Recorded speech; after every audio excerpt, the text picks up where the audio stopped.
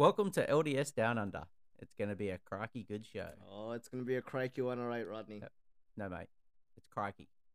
Like, what's a crikey? What? No, Like- it's just crikey. Sure. Look, lads, it's gonna be a good one. Let's get on with the pod.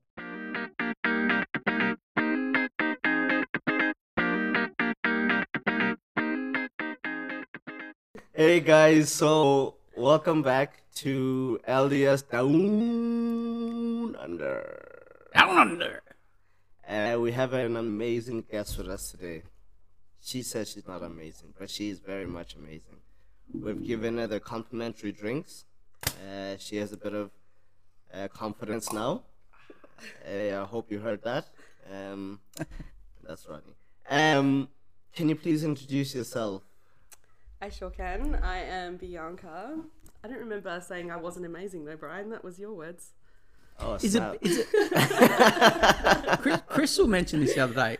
Is it Bianca or is it Bianca? It's Bianca. Bianca. It is. Okay. What's the difference It's the there? same spelling. It's just how you pronounce it, I right? love that this made it to the podcast. Yeah. Yes. Yes. Crystal Yeah, mentioned it the other day, and I was like, "What?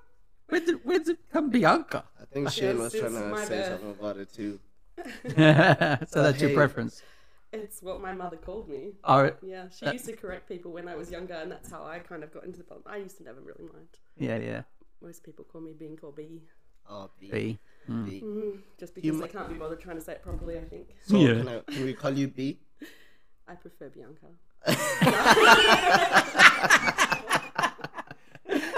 I love it. No, I love Classic. it. And say it properly too. Yeah. Now, honestly, thank you so much for coming onto the show and sharing your story with us, which is truly amazing. So, first of all, we apologize that we've taken a bit of time. We have no excuse. Life just sort of got in the way. It did get in the way.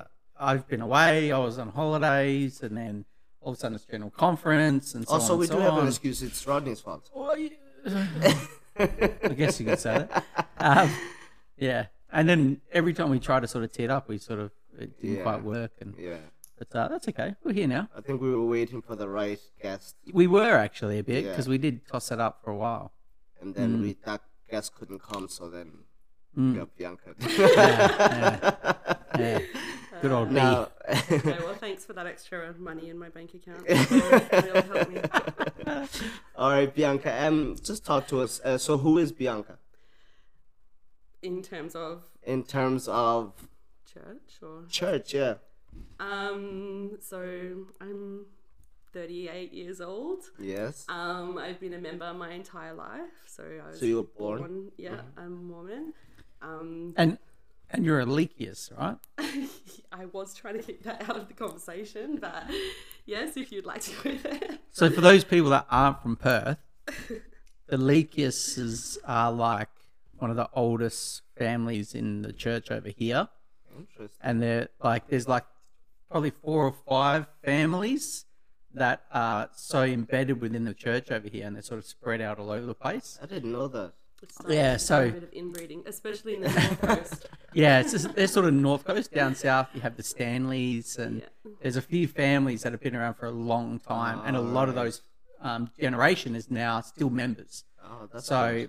there's a lot of people you meet at church, and you're like, oh, you meet, and then 3 months later you find out that they're actually a Lekias or something, and you didn't know because that was their maiden name and so on. Married to one. Yeah, married to one, and so yeah. Interesting. Interesting. So Bianca is a Lekias. Yes.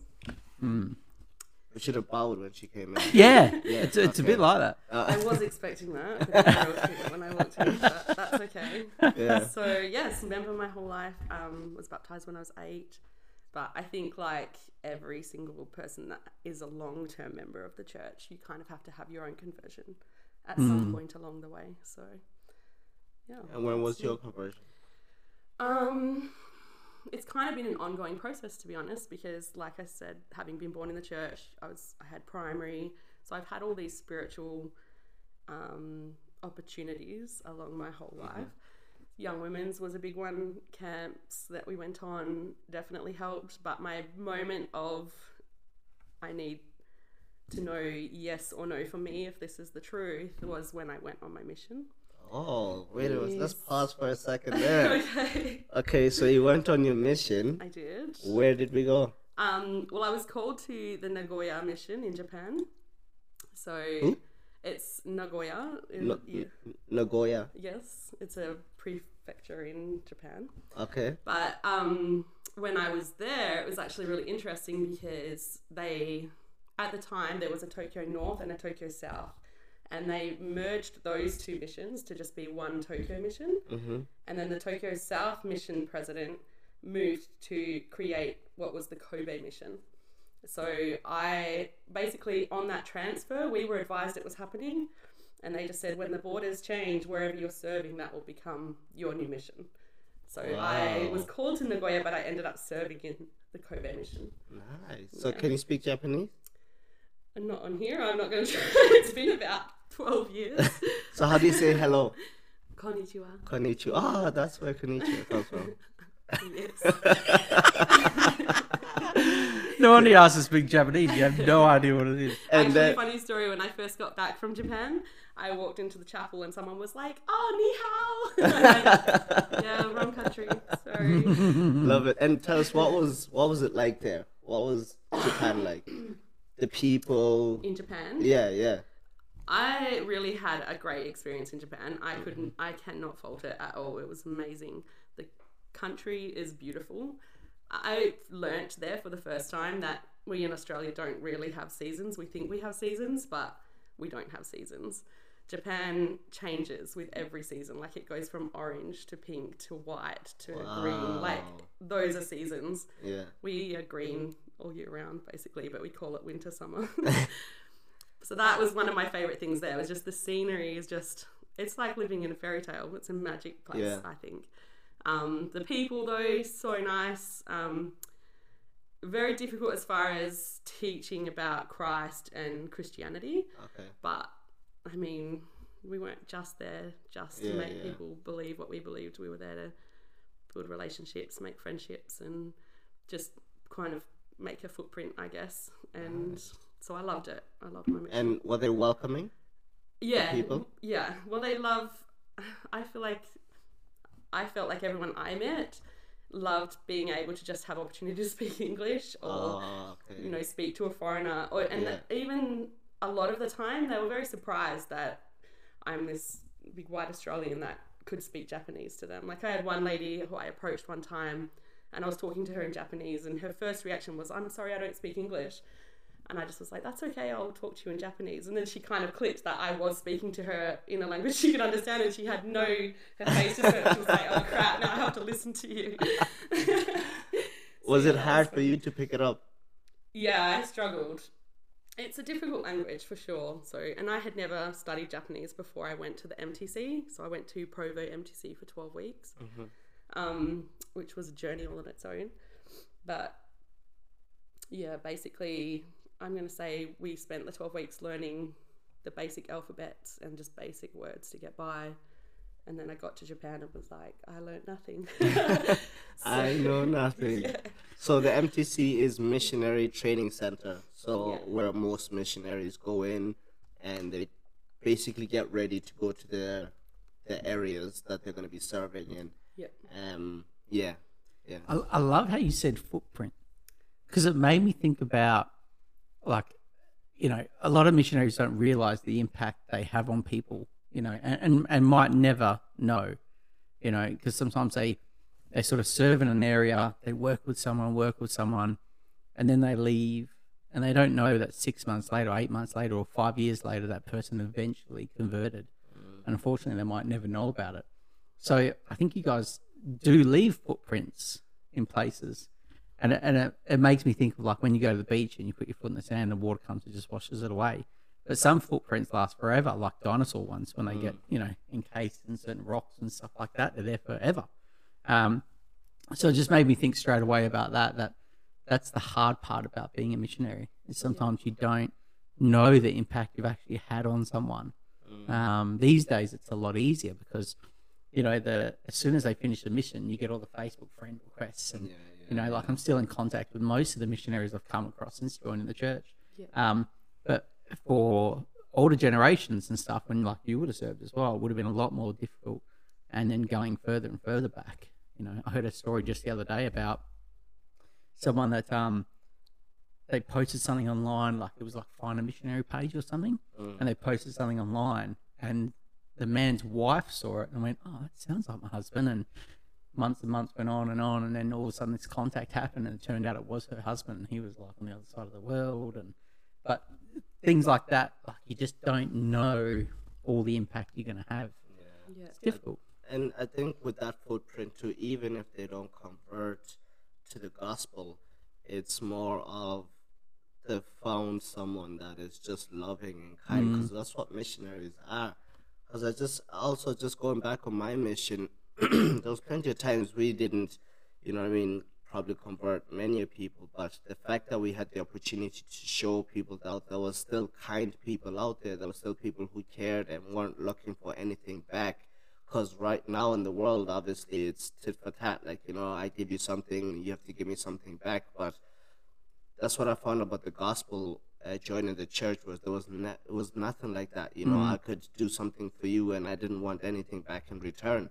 And that's the thing of being brothers and sisters. That's the thing of, being Christ-like. It's a sense of wanting to just serve, wanting to help, wanting to just be there. Yeah, so I think it's that's what I love about the gospel. I love that it's just caring. We just care for one another. Well, if you actually think about going back to the footprint things, right? How many members of the church have had footprints on missionaries? You know what I mean? Oh, yeah. If you think about it the other way around, how many members actually converted missionaries? Because a lot of missionaries come into the field without having that conversion of their own sometimes. They're sort of doing it because the family's always done it, and my brother served, or so on, my sister served, or so on and so on. A lot of missionaries come out, I've met some that haven't read the Book of Mormon. So, but they know it's the right thing to do. They know they've been called to serve, and they want to do the right thing, so they come out on the mission, right? But then they get here, and you can see they're getting converted while they're here. Yeah. So a lot of members leave their footprints on those missionaries for the rest of their lives. Yeah. And they take that stuff because, as you see, missionaries when they come out, they're 18, 19, and they leave when they're 20. It's so different. The maturity's just gone through the roof. And that's all the members and people they've met during that time leaving their footprints on that missionary. It's interesting. Can I ask, when you went out on mission, was it something you've always wanted to do, or was it something that you felt you had to do? Neither. I had never been one of those people that felt like I really wanted to go on a mission at all. And at the time, the ages were different. What was it? 21 for a female and 19 for a male, I think. And so I was working, just living my best life. And I reached about 23, and I kind of was not really sure what I wanted to do. I was working in retail, but I didn't love my job. And my dad was the bishop at the time, which probably played into it a little bit. But he just sat me down. I don't know if it was a fatherly chat or a bishoply chat, but he sat me down and he's like, "What are you doing? Like, what do you want from your future? Like, have you considered a mission?" And I was like, "Don't say it. I don't want you to say it. I don't want to consider a mission," because I think deep down a part of me felt like I wanted to go on a mission, or maybe needed to go on a mission. So that was kind of the first seed that I had of maybe I will think about it. Yeah. Actually, to be fair, I was probably more like 22 when that sort of happened, because I left on my mission when I was 23, and it was a bit of a process to get there. But yeah, basically that happened. Then the job that I was working at kind of fell apart because my boss got a divorce. This is a long story. Yeah. She had to sell the business, and the people who bought it didn't need staff, and so I was looking for a new job. And then I was like, and then that niggling thought came back. Have you thought about a mission? I was like, I wish he'd never asked me that. But then I was like, you know what? I'll think about it. So had he said anything about mission before that? No, I mean, not outside of what you normally hear at church. You kind of hear things. But he never like, sat you down like he did. No, that was the first time that he'd ever sat me down and just said, like, have you thought about that?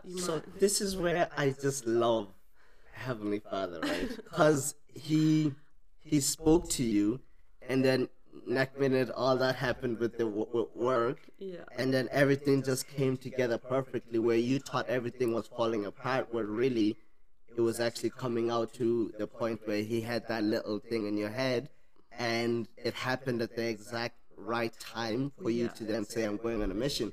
And going back to what Rodney was talking about, in the sense of there is I always think, and I always get emotional talking about, but there's always one person on your mission that you touch as a member and as a missionary. There is one person that you just leave your mark on, and that they will never know, which is so sad. But you can tell them, but they'll never actually feel how much of a difference you made in their lives. And Heavenly Father needed you to do that. And for that to happen, your father as the bishop, he felt that, and then he was able to communicate with you, and then from there be able to, and Heavenly Father was like, I got it from here. And I know something bad had to happen, but then something great came from that, you know what I mean? You could probably almost say Heavenly Father knew probably the divorce was coming. You know what I mean? So the opportunity was coming. So this is your time. And that's when the prompting came to Brother Lekias to then sit you down and have that conversation, because the time is coming where everything will line up for you to go. You know, what I was thinking of when you were talking about that was, it must be difficult, because I've never been in that situation, of course, about what's the difference between a bishop chat and a father chat when your father's the bishop. You know what I mean? It must be, the location, but it must be difficult for the kids, but also for the bishop.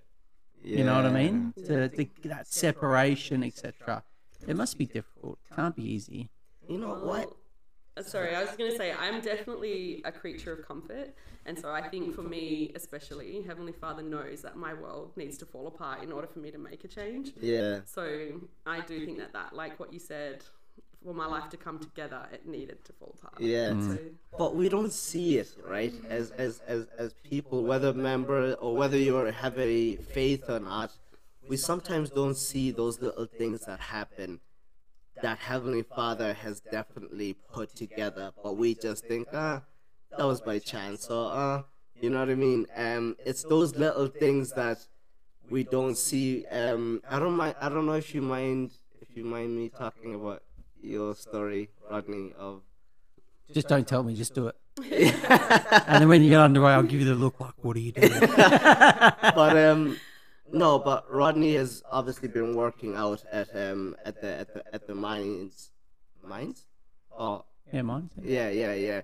And we recently so he came back one of the nights, and then I came over, and I was like talking to Rodney about what I just graduated in with the timeline therapy and the hypnotherapy, and just helping kind of people find out certain things about their past and trying to let go of their past. And then I was like, oh, I'd love to do I had planned to do one with Crystal, but then I was like, oh, I'd love to do one with Rodney too. But then anyway, we did a session with you and Crystal, and then from that you were able to then be like, oh, we didn't realize that maybe this is not for us. And then you were able to kind of step out. Well, I don't know if you have stepped out. Not yet. Yeah, not yet. But the plan is to. Yeah, the plan is to do that. But it was that thing of everything had to happen at the exact right time in order for it to make sense. If it had happened just at the start, you would have been like, bro, like, no. And it would have just hit differently. But I feel like, again, going back to, with me also with the gospel, for me, the missionaries came to me. I think I've told the story 600 times, but the missionaries came to me when I was studying in uni, and then I didn't pay attention. I was like, oh, nah, I'm good. And then I left that place I was in and went back home, and then I listened to the missionaries there a few months later. So those missionaries don't know that they were the ones that probably started something, you know what I mean? And then it went, and then these guys, so they left a mark, but yet I didn't obviously entertain them. But everything happens for a reason. Slowly but surely, we don't see it, but if we pay attention, you see those little movements that happen in your life, and you're like, wait a minute, it's not by chance. You know, Heavenly Father literally is with us, like the Holy Spirit is with us every step that we make. I don't know Yeah. if I'm making sense. How many coincidences can there be? Yeah, exactly. You know what I mean? It sort of Exactly. all fits into this perfect little Yeah, plan. yeah. Okay. So going back, right? Yep. Okay. So born into the church, served a mission in Japan, which is, if there was one place I could go, it would be I was Japan. very Because lucky. everyone I know that has ever been there just keeps going back. They can't get enough of it. So I'm like, man, it's on my list. Yeah. So that's cool. It should be on everyone's list. Everyone's list. Let's Okay. go. Yeah, let's go. Next week. So did you remain active up until you said you're 38 now? Have you remained active the entire time? It depends on your definition of active, Go for it. because I mentally, yes, but physically I haven't always been coming to church. Yep. There was probably a time there where I hadn't been to church in over a year. There was a lot of other stuff sort of happening in my life at the time, so I was in a pretty low place emotionally, mentally, physically. I just didn't have the energy to kind of come to church as well. So, Yeah. But I've always believed in God, and I've always believed in Christ and His atonement, and I always knew I was meant to be at church, but it just wasn't fitting with me at that point. So, okay, let's change that then, right? Yeah. So, okay, so your testimony's always been there. Yes. It's not like you lost your testimony any time. Exactly. So I understand that. That's Yeah. fine. So during that year, It's probably a bit longer than that because, look, year it and was a half when my or dad 2 died, years. and Yep. it was kind of I'm going to say it was probably about 4 years I was on and off. yep, okay. And then a year solid, not at all. So during that time, Yeah. did you still live the standards of the church? No. Yep. Yeah. Okay. That's what I consider to be less active. That's just my interpretation of it.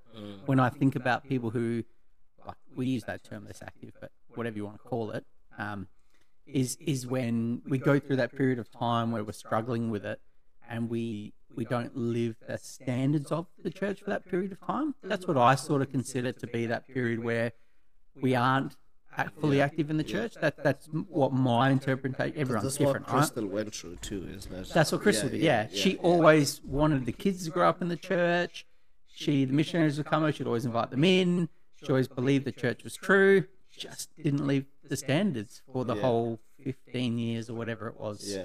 So that was the exact same thing. And I think most people are like that. When you meet a lot of people that have been away from the church for quite some period of time, most of them still say that they actually believe it's true. Yeah. They just don't want to have to live the standards at the time because whatever they're going through, Yeah. which makes sense to me. Which is a tough thing, obviously growing up in the gospel. But I just want to go back to something that you said, or I thought was beautiful. You said you still believed in Christ and Heavenly Father and Christ's atonement. And what is like when you say you believed in it? Like what's like I want to deeply understand. Let's pull back. Well, I What's your knew I believed connection? in it because I was angry at them. You can't be angry at something you don't believe in. Wow. So Wait, we can't just pass out and not entertain that. Wait a minute. You were angry with them, and that shows that you believe that they're there because you're angry with them. well, I mean, it would be pretty stupid to be angry at something Something that didn't doesn't. exist. But Yeah. no, but really though, I know you say hopefully, but other people, they do, like, they do get angry. People who don't believe in God or Jesus Christ get angry at God or Jesus Christ. But what I read recently is that why would you be angry with him? Because he's going through it with you. He's not looking from the back and saying, ha ha ha. He's actually there with you, feeling what you're feeling, going through what you're going through, and he has gone through what you've gone through. You know, that kind of way? But people do actually get angry with God and Jesus Christ without actually having a belief for him. Even knowing that they have a testimony. You know what I mean? So people who are not members, they do feel that. So that's I loved when you said it, because I'm like, and now you're just saying, obviously, why would I be angry if I didn't believe? So I'm like, duh. With me, like, I had to, like... So why were you angry? Yeah, that's a big question. I mean, there was a lot of reasons, that I was angry. But first and foremost was that my dad was very ill at the time. That was when it all started. Sorry. Okay. Then after he passed away, within about 6 months, we found out that my mum was also terminal. And that was kind of... The icing on the cake, they say. yeah. Yep. So obviously that, as well as, you know, my life hasn't kind of taken the traditional Mormon route of, you know, mission, marriage, kids, temple, whatever. Like having been single as a single sister in the church, that is a struggle all on its own. But I felt like I was coping with that pretty well up until I lost my last little safety net, my family. You know, all my siblings had their own families, so my nuclear family was gone. I guess that left me feeling quite alone, and having lived what I believed to have always been the way that we were supposed to live. I was mad. I couldn't kind of grasp why that was the direction my life had kind of headed in. So, but why? I want to learn something here too at this right now, right? If there's times, personally on my side too, I have felt many times where I've been living the gospel. I'm doing everything as best as one can do, but yet things still don't work out. So then I'm like, what then? Like, and I think that's the thing with people who don't believe in God and Jesus Christ. They're like, well, you believe in these people, but yet nothing is working out for you. Like, look at you. So then what is the relationship with God and Jesus Christ? Is everything supposed to be going well for you, or does it not go well when you put God first? Is that a contract that you sign that, hey, things are going to go bad the minute I put God first, it's not going to be in my control anymore, but if I don't, I'm going to be living good? I think the hard part now is we suffer from that instant gratification. So we want that blessing immediately. So Udof said that. Yeah. Oh, did he? Yeah. He was talking about now everything is just a click away. Yeah. If we want something, we just Google it straight away, and then we get the answer. That's why me and Udof are best mates. All right, yeah. So that makes it difficult because we want to see that blessing come. And I actually had a friend, a really good friend of mine. I heard that he said that recently was a bit of a, I'm doing all these things and I do so much right. Why can't this just go right for us? And it made me think of it back then when I heard that. It's hard because we don't know the plan, But I think also if you look at 100 years ago, people had so much more patience than we have now.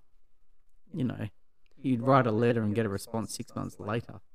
So patience was so much more available for us. Where now we don't have much patience at all, to be honest. It's really difficult. But one can have a lot of patience. But then if, like your story, what have you come to a conclusion of then?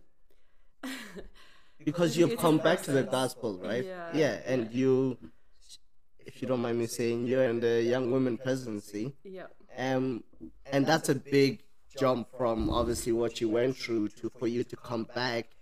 Someone has to have a faith that is as high. I don't know. Like your faith, honestly, is on another level for you to come back after everything that you went through and to be in this in the young woman presidency and to be guiding women that might also go through the same process, that might also feel the things that you felt. You know what I mean? Because even the listeners, those who listen to our podcast, there's things that have happened to them. I remember watching a video of the Refiner's Fire, where this lady is sitting there and she says, oh, my son got cancer, then my daughter got cancer, then my husband got cancer, and I was like, wait a minute. And it was a true story. Have you seen it? I don't know. No, I haven't seen that one. I was like, wow. And she comes to a conclusion at the end that it's like the Refiner's Fire and whatnot. And from that day, I was like, oh, man, I can't be complaining about my life. This woman still has faith, still moving on, and all this has happened to her. We'll watch it after this. But it's a sense of, and if you haven't watched it, have a go at it. It's basically what Bianca has just gone through. It's you're the woman right there. You are the woman that has gone through all this, and yet at the end of it, you come back and you're here. Yeah. I was pretty lucky in that I have some pretty solid role models. I have two grandmothers who both experienced a myriad of trials throughout their lives and never sort of wavered. And then obviously my own parents who were pretty solid examples to me about enduring through hard things. But I mean, it doesn't stop you from feeling angry. It doesn't stop you from feeling why me. It doesn't stop you from thinking, well, I've spent my entire life living this way only to feel like I'm being punished. But there was a quote that actually got me through, I think, and it was one that I heard on my mission, but I don't actually know where exactly it comes from, but Elder Holland, I'm pretty sure, said it. Of course. Yeah. And he basically just said why life was not promised to be easy to anybody. And he said, and why should it be? Because the road to Calvary was not easy for the Saviour. And so I guess that for me made me put things into perspective in terms of God, because I'm like, if his own favourite, not that we would, I mean, I would say Christ his favourite. Yeah. But if his own favourite could suffer as much as he did, why was I feeling like I should be made an exception? And that then obviously I looked at other people who were dealing with their own suffering, and it didn't minimalise mine because what I was going through was still important to me. It was personal to me and it was hard for me. But by looking outward, it stopped me looking inward, and that helped a lot too. And can I just add on top of that? There is that thing of one of my friends from England said this. She was like, she was going through a hard time, and she says, I trust my premortal self. And I was like, what do you mean? She was like, my premortal self was not stupid. Heavenly Father showed my premortal self, listen, you're going to go through A, B, and C, and that, and that. Are you sure you want to go through it? Yeah, 100%. I can do that for us. I got this. And now I'm here. So your premortal self said, Heavenly Father said, I'm going to give you these trials. Listen, I love you, but are you sure you can go through with these? And then your premortal self agreed to that and said, I can do it. Like, give me those, I can do it. And I'd like to think that for my trials too, that I agreed to them, that I said, I'll be okay. You know, and it's like, I don't want to give you too much. It's like, I'll be okay. And I feel like that's when it comes to, we will never be given something that is, we will never be given something that's too more hard, than we can handle. More than we can handle, because we already said we can handle these things. Yeah. And therefore, the things that we're getting right now, we can handle. Times it is tough. For me, being honest, I find it 100% tough. Because obviously I've suffered with depression and anxiety and all that, and I find it 100% tough when everything comes at once.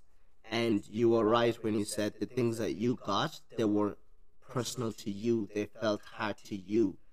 If I got what you got, whew, I would have been like, no way, this is too much for me. If Rodney got what you got, it would have been too much for him. But for you, it was just right. It was still felt like too much. But it is, but that's the thing though, it will feel like too much. But too much for you is different to too much to me. Yeah. You know what I mean? That is just not just too much for me. That is just above and too, like, it's not even in my realm. You know what I mean? But for you, there's another quote. I'm sorry to keep throwing no, out quotes. please do, because honestly we don't can't remember any quotes. I can't even remember who said this one, but I heard it on my mission as well. This is what I mean. This is why my mission was my pivotal moment, because without that, I don't think I would have had the courage to withstand some of the things that I had. The testimony that I gained there, like, that's kind of what brought me through a bit. But it was a quote about missionary work, but I think it can be applied to life. And I'm going to say I think it was Gordon B. Hinckley, and he sent a letter home to his dad, and he was struggling, and his dad sent him a letter, and he was just like, you keep It was going. him. It was Gordon B. Hinckley. Yeah, and he's like, if you start out running and you feel like you need to slow to a walk, and then you've got to walk for a bit, you just keep moving forward. That's fine. If you can't walk anymore and you have to crawl, you crawl. Just keep going. If even your crawl turns into a dragging motion, just keep moving. And I think that's what I apply to that. He doesn't give you more than you can handle, because sometimes it does feel like he gives you more than you can handle. But as long as you're dragging yourself through it, you will come to the other side. And I think that's the key.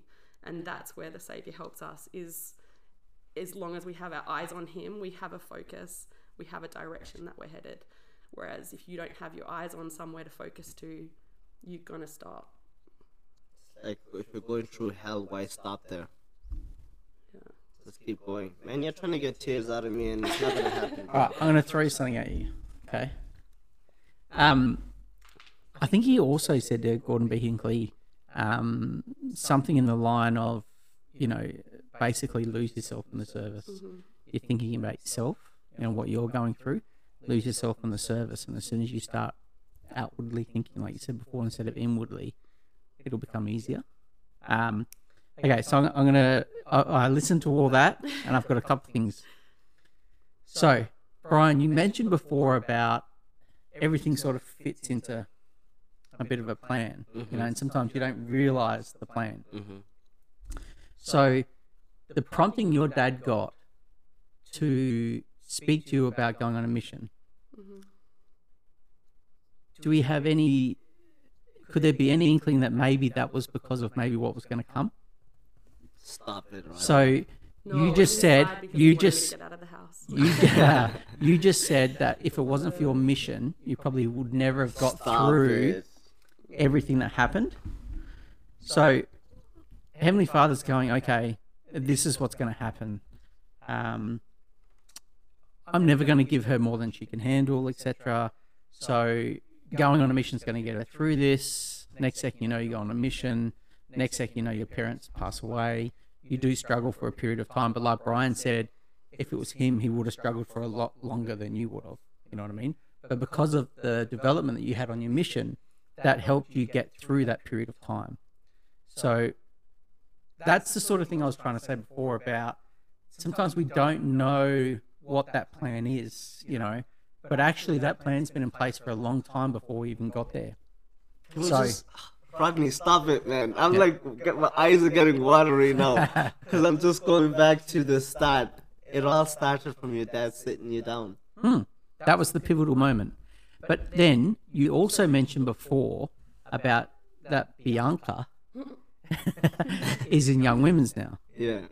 And you made the comment, which I don't think you picked up on, that what if somebody else goes through this? Or who would be the best person to be in Young Women's right now if somebody else went through something like this? Yeah. You know what I mean? So that is also part of the plan. The plan was that she'd go through this, but would help along the way, serve a mission, gain your strength, gain your testimony, so you have your foundation. Then you'd get through it. And then at the other side, you'd lose yourself in the service to others. That's why you're in Young Women's now, because of other people will go through the same sort of thing. There's no doubt about it, right? And you're going to be there to help those people along the way. And that's why sometimes our past can be tough. Like all of us have a past of some sort. But if we think of it of the point of, I don't regret my past, because of it could help me fix someone for the future. Exactly. know Learn what I from it, see the positives, and move forward. I just wanted to throw that out. No, I just want to say this again. It all started from your dad sitting you down for a mission. Yeah. It literally all started from there. And he wouldn't have known any of that. That was to come. But the one thing your dad did, which we all have been told to do, and I remember President Monson just going on about it at conferences, was own the prompting. And that prompting came, and your dad was in that frame of mind, that spiritual state where he owned that prompting. And that prompting then led to all these other Because we could things. say, oh, I know that person. That person's not gonna do it. He could have just said, I know my daughter. She's not. I'm not gonna do that. But he was such in a spiritual place where he'd be able to be like, okay, I'll go and do. And that's with us right now.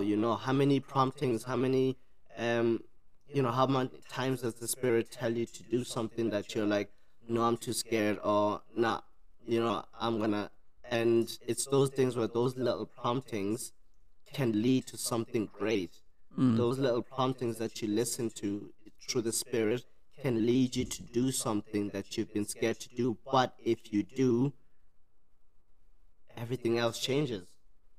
Everything truly changes. And for you, then, if I could just ask a question to you, what's made you actually stay, but then come back and belong? Well, that was a journey also. But basically, I was kind of at a point where either I was coming back or I was not going to come back, and just continue living how I was living. I was fine with that. And I moved house and came into a new ward, and the bishop came to visit. And he was trying to extend a calling to me at the time, and I was like, I had to obviously let him know that I wasn't in a position to receive a calling. And he was just chatting with me while we were there, and he said to me, he's like, I'd really like to give you a blessing if that's okay with you. And I've like, this is another bit where little seeds were planted a long time before. This was actually in my patriarchal blessing. It specifically tells me to receive priesthood blessings when they're offered to me, and that they will help me in my life. And so every time I've been offered one, I've never been able to say no, because that's hanging over. Yeah, I was told, don't reject a priesthood blessing. Wow. And so when Bishop offered me, I was like, oh, great, here we go. And I was like, okay, that's fine. You can give me a blessing. And I was still, this is all coming from a pretty angry heart at the time, because I was mad, and we discussed this. I was just like, you know what, I'm done trying to do the right thing, trying to be the right person, trying to be everything I'm supposed to be. Anyway, so Bishop gave me a blessing, and everything he said. Bishop Hawkins? Bishop Skews. Skews? Yeah. Everything he said in the blessing was things that I had been fearful of, things that I had been hurting from, things that I had been needing to hear. Anyway, so I was a mess at the end of the blessing, and poor Bishop Skews was probably just like, oh, yeah, get out of this crazy little town. No. He wouldn't have. So anyway, so he just said, look, thanks for letting me give you a blessing. Love to see you at church if we can. If not, that's fine. And just left it in my hands, like it was up to me. And there was no more excuses of like, because I think when you're going through a period of inactivity, you can tend to blame members too, especially if you've been a long-term member and you've always visited and done the right thing. And when people aren't visiting you, you start to feel like, this is kind of rubbish. Like, I did all that and nobody's doing that for me. Which I know that sounds so selfish, and that's another thing too about looking outward. I was definitely going through a period of poor little me. I felt sorry for myself. And anyway, so that meeting with the bishop kind of eliminated all those thoughts and issues that I had. And which I definitely feel like now that those were voices of negative spirits around me that was thriving on my negative spirit at the time, my sadness, they were feeding off of that and filling my head with these negative thoughts that I was allowing, because it fed into the narrative that I wanted my life to be, that I was hardly done by. Yeah, 100%. And then, so that kind of just eliminated that, and I was filled with a sense of peace and calm, and I remembered that that's how I wanted to feel, and then just basically started the journey from there. I went and spoke to Bishop and was like, look, that's fine, I'm ready to kind of start making the steps that I need to. And we had conversations about things, and we spoke about things all the time. I did some readings and things he set me to, and that was kind of the journey, I guess. And then it was like a year later where I was in my last interview with Bishop, and he was like, basically said, I think we can give you temple recommend back. And I felt pretty great in that meeting. So, That's beautiful. Yeah. When you came back, so you're now attending church, Yeah. right? So we're in Yancha ward. Did you feel judgment from people in the ward? No, but it helped that I was in a new ward. Yeah. I would recommend moving wards. No. There was a lot of people who didn't know me and didn't have any idea who I was before that. So Yeah. there was no expectations. I didn't feel any sort of pressure, or it was my journey. I owned it at that point. So it definitely helped. Can I ask you a personal question? Depends. I think we sort of have been doing this the entire time. It's been very personal. Are you still mad? Are you still angry with God and Jesus Christ? No. I think I've accepted that this is what my life's journey looks like. And I'm not saying I will never get mad again.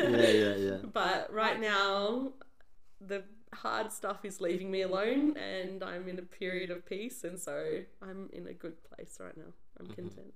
And could I ask, what advice would you give to a young woman at your age in the gospel right now? Advice in terms of In trials? terms of trials, in terms of sticking through it, coming back, and like everything you've literally gone through, and you said the way to go was mission, marriage, kids, temple, all that, and the fact that you have done things that have been right and it hasn't gone that way for you, what could you say to women that are, because there's many women that are going through or are starting to go through what you're going through right now? What would you say to them to help them keep going? That's a really hard question because everyone's experiences are so individual, and Yeah.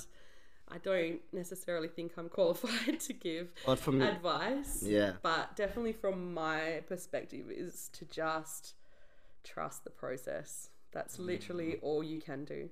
Trust the process. Know that Heavenly Father has, and I hate hearing this, and this is why I hate giving this sort of advice, but it literally is the only thing you can do is trust that Heavenly Father has your life in His hands, and even if it's going through the downward patches, there is an end to it. So, and it doesn't mean you're ever gonna fall into the category of, temple married family or whatever it is that you're looking for, but you'll find a peace that is beyond that anyway. I don't know if that makes It just reminds me of nothing profound. Yeah, no, it's perfect. It reminds me of a scripture in Doctrine and Covenants 6:36. Look unto me in every thought, doubt not, fear not.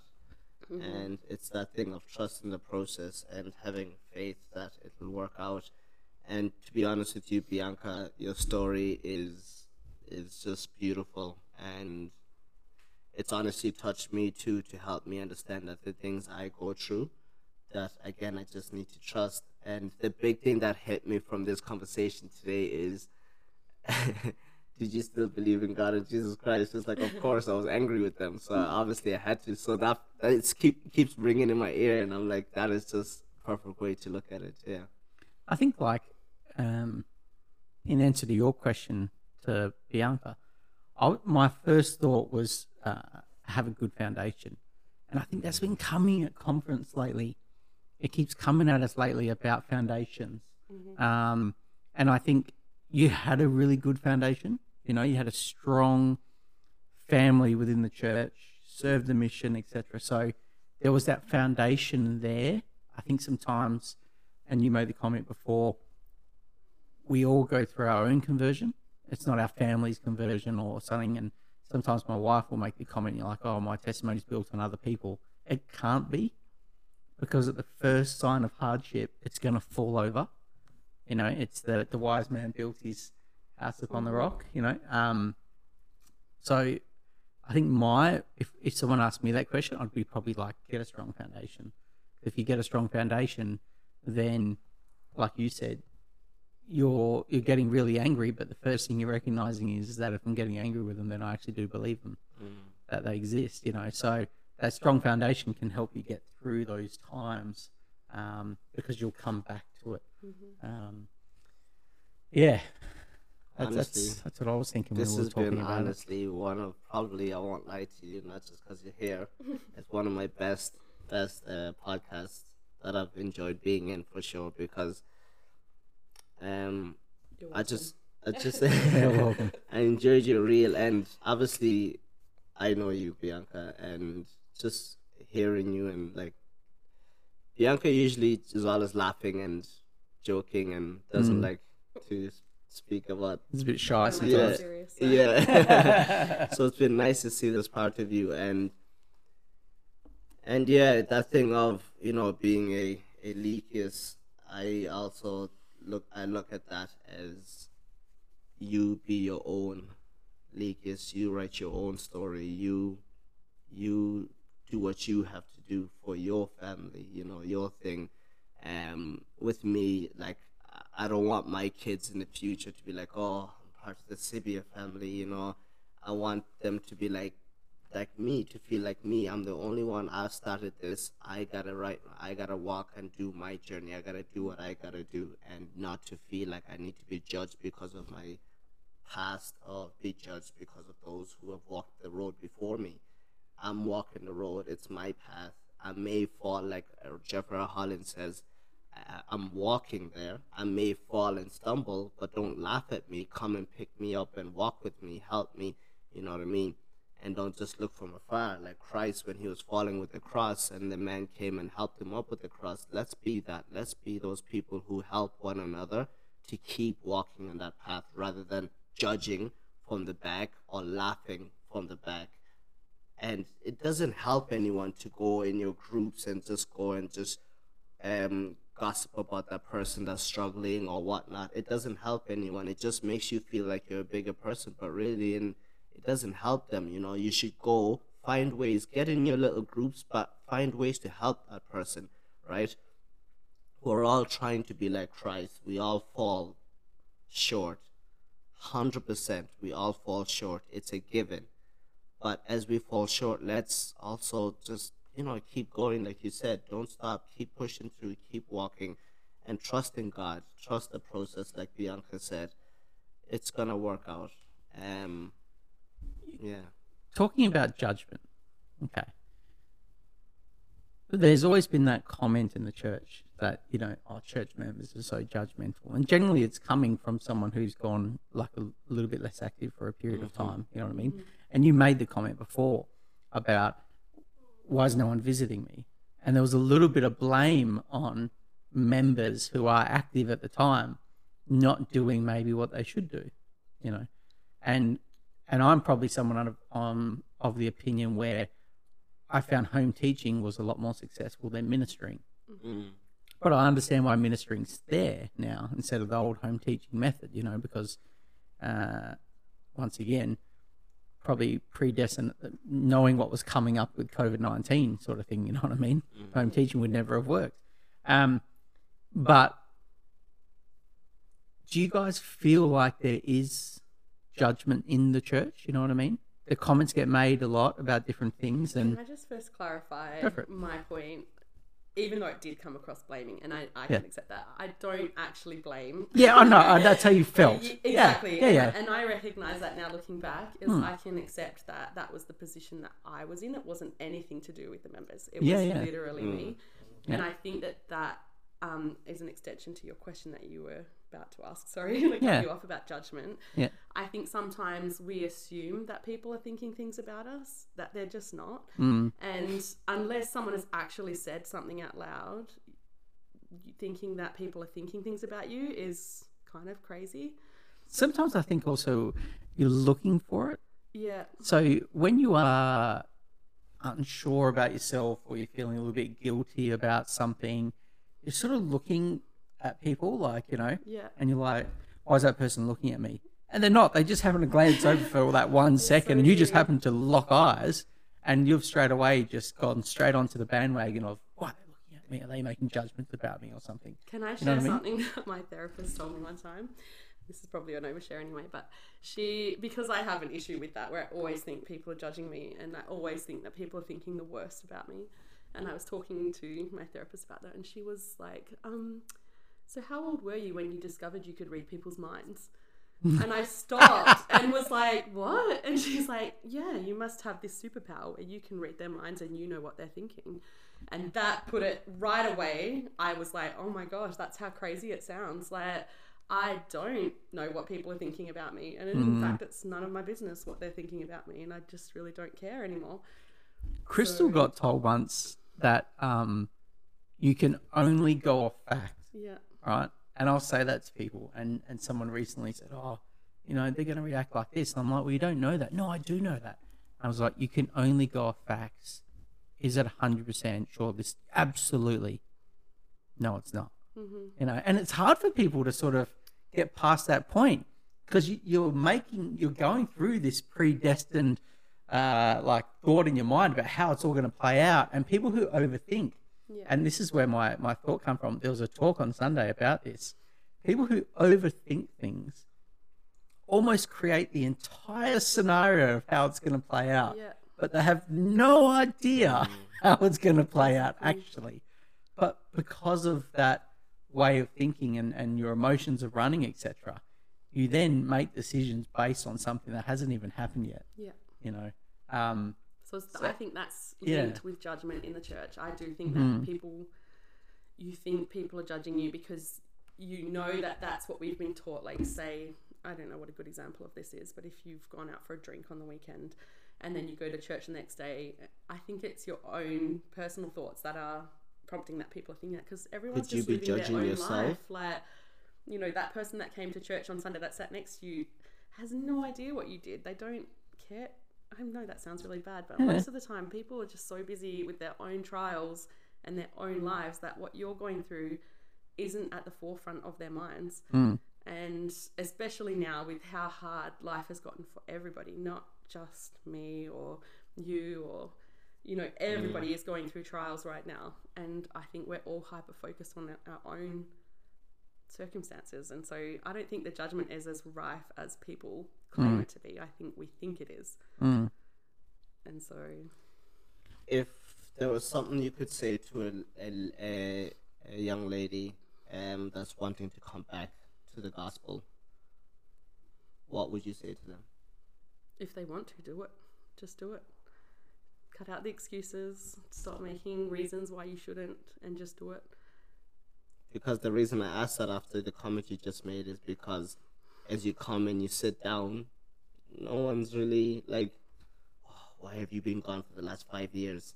Well, probably don't know that you've been gone for like, oh, hi, how you doing? You know what I mean? So I love what you're saying there is just do it, because no one's like, you know, gonna be stressing at you like, oh, thinking, oh, she's been gone for 5 years and now she's sitting there, look at her, how could she like, no one's doing that. And sometimes you don't even know that they've actually been gone too. Exactly, you know what I mean? Yeah. Exactly. And it's that's that role playing in your mind. You know, if I sit down, people are just going to be looking at me the entire time, and they're going to be like, yeah, there's that Bianca Lekias, you know. That's how I felt when I was called in the bishopric. I remember when I stood up. And I was like right in the corner, and I was just like standing there, and we have called Brian Sevilla's, and then I was just in my head, I didn't want to look up because I felt like everyone was like, oh, no way, him? Well, you're an exception. I do judge you, Brian. Oh, thank you. But I was like, I won't look at no one's eyes. I'll just keep down. And then they were like, come take your seat. I was like looking down, hoping no one's looking at me. And I'm like, everyone's looking at you. Right? I was like, oh, they probably think, why would Bishop do this? And they're all going to go to Bishop. If you were here right now, you'd see that these two are like, yeah, we were all thinking. He's our token member.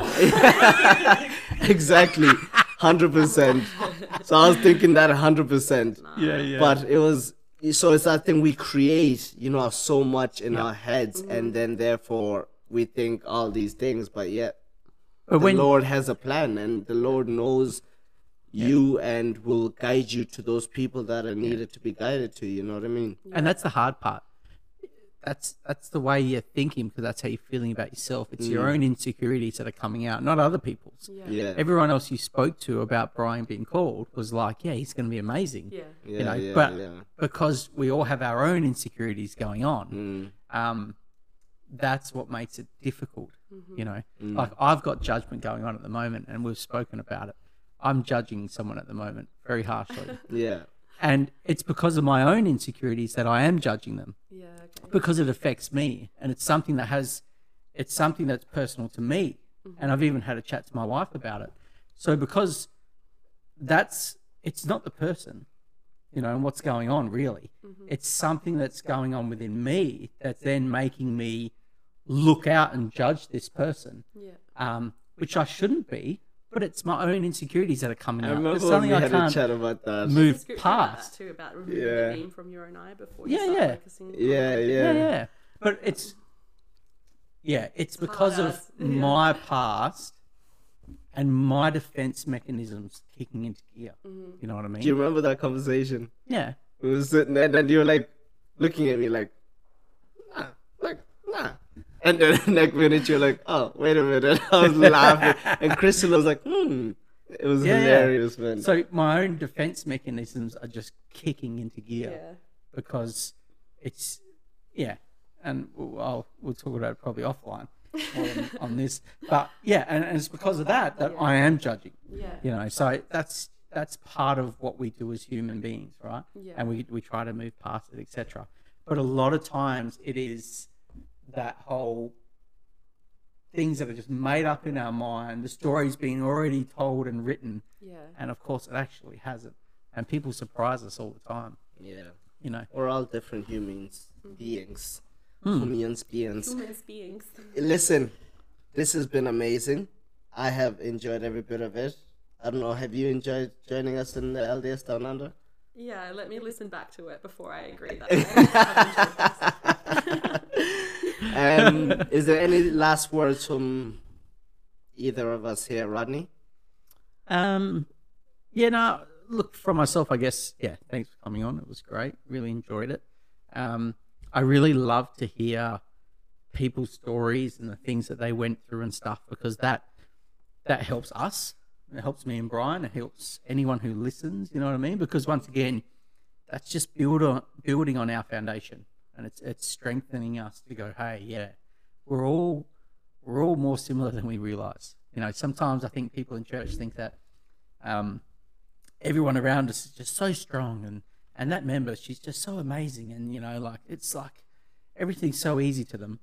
But actually, if you tore them down, there's stuff going wrong all over the shop. They're just doing the best they can, and sometimes we sort of once again make those preconceptions in our mind about them. But these sort of stories help us build us, and I think once again I saw something come on my phone from Elder Holland about a conference, which was we're doing better than we think, and that's a big one. You know, if you're waking up in the morning and you're saying a prayer, or you're wearing your garments because you have a temple recommend, but you're not studying, so you're still doing great.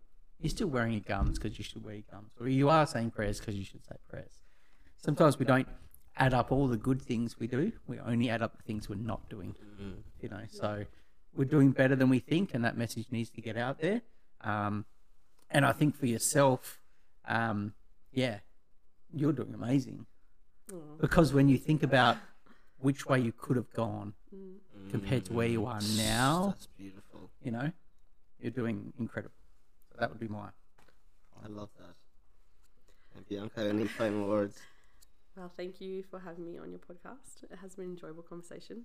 I've enjoyed this chat. It has helped. Like, it's nice to go over it again as well and just reconfirm the things that I'm choosing and that I want to do in my life going forward. And just in what you were saying about building our foundations, I do think that, like, even daily prayers is part of building that foundation.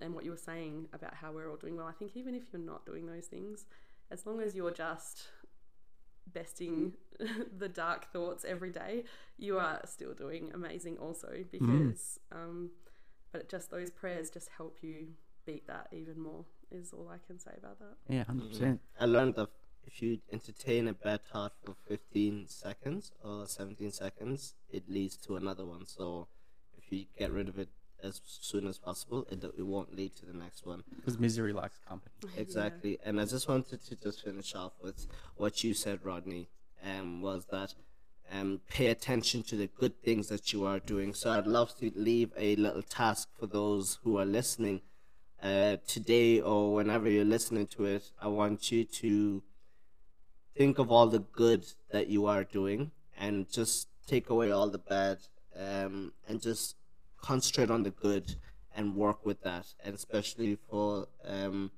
then finishing off also with what you said, Rodney, again to Bianca, is that you could have went a whole different way, but you went this way. So compare yourself to how much you've actually grown from the way that you've just come back. And it's gonna take that time for you to, I don't know, get where you want to go. But that's the same with all of us, you know what I mean?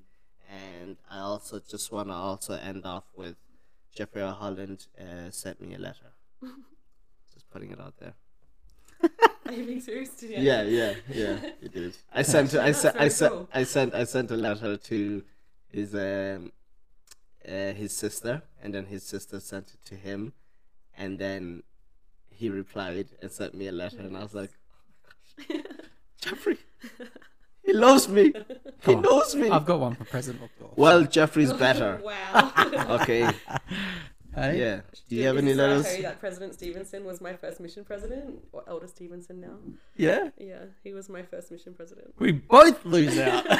Who was your mission president? The Nagoya mission president for one transfer. Who cares?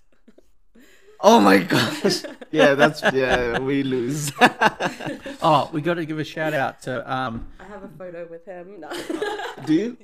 Really? Oh my gosh. Can you just I like do. that is whatever. Well, Do you want to go on about your letter? no, I don't a want to letter? go on about my letter, okay? Not that he was proud of me or Your letter is anything. amazing, No, it's not amazing now, is it? Yeah. It was written by his secretary. Yeah. Having competition, you know how competitive. No, yes, Yeah, we very do know. competitive, We do very know. competitive. Don't ever play her in a board game. Let me tell you. Yeah, we Because got I'll win. we got a shout out to Joey Sayers as well, who's been sending us some messages and stuff. So big shout out to Joey. And yeah, shout out to everyone else who's left us comments and things like that. We really appreciate it. And yeah. Wherever you are in the world, we love you. We thank you for continuing to support us and to listen to us. It'd be great if you can get some funding so that we can only jokes. But just, keep listening. If you have any topics that you want us to talk on, please let us know. Message us on our Facebook chat and whatnot. So there's a tradition that we always finish off with. Okay. Yeah. Thank you for listening to LDS Down Under. Down Under. Down under. That was okay. Wait, I can do it. I wasn't ready. You know. Okay. Thank you for listening to LDS Down Under. Down Under. Down under. That was amazing. That was awesome. Thank you, guys.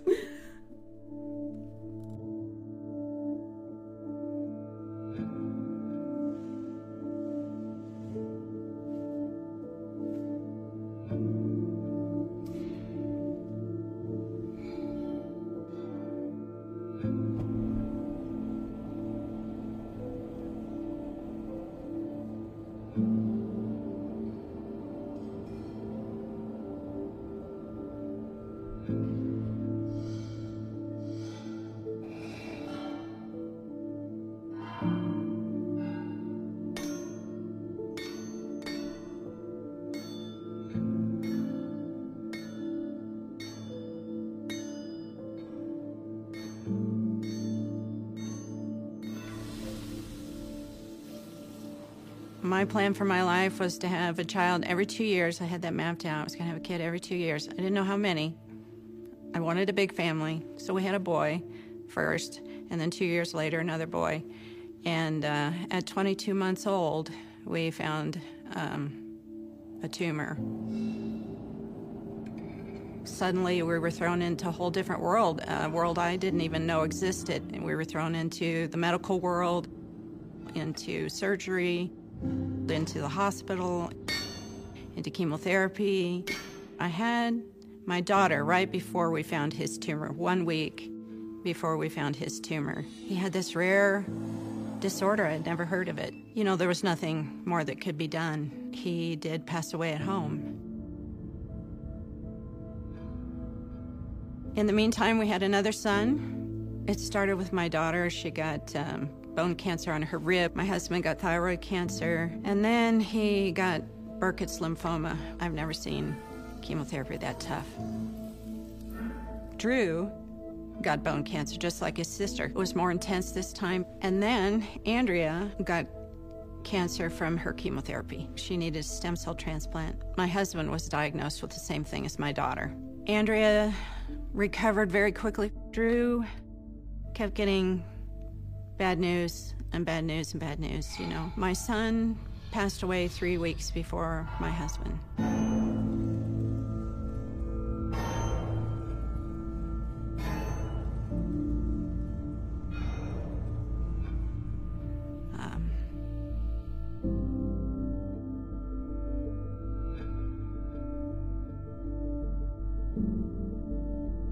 I began to think, maybe I couldn't do this. You know, maybe I wasn't strong enough. You know, I began to think that I might fail. But the Lord was not going to allow me to fail. And I know that that's not unique to me. That He does that for everybody. It's not always about us. Like, we're not going through this because we need to change or we're not good enough. I became someone, you know, more capable of helping others and of having compassion and of understanding at an intimate level, you know, what other people go through.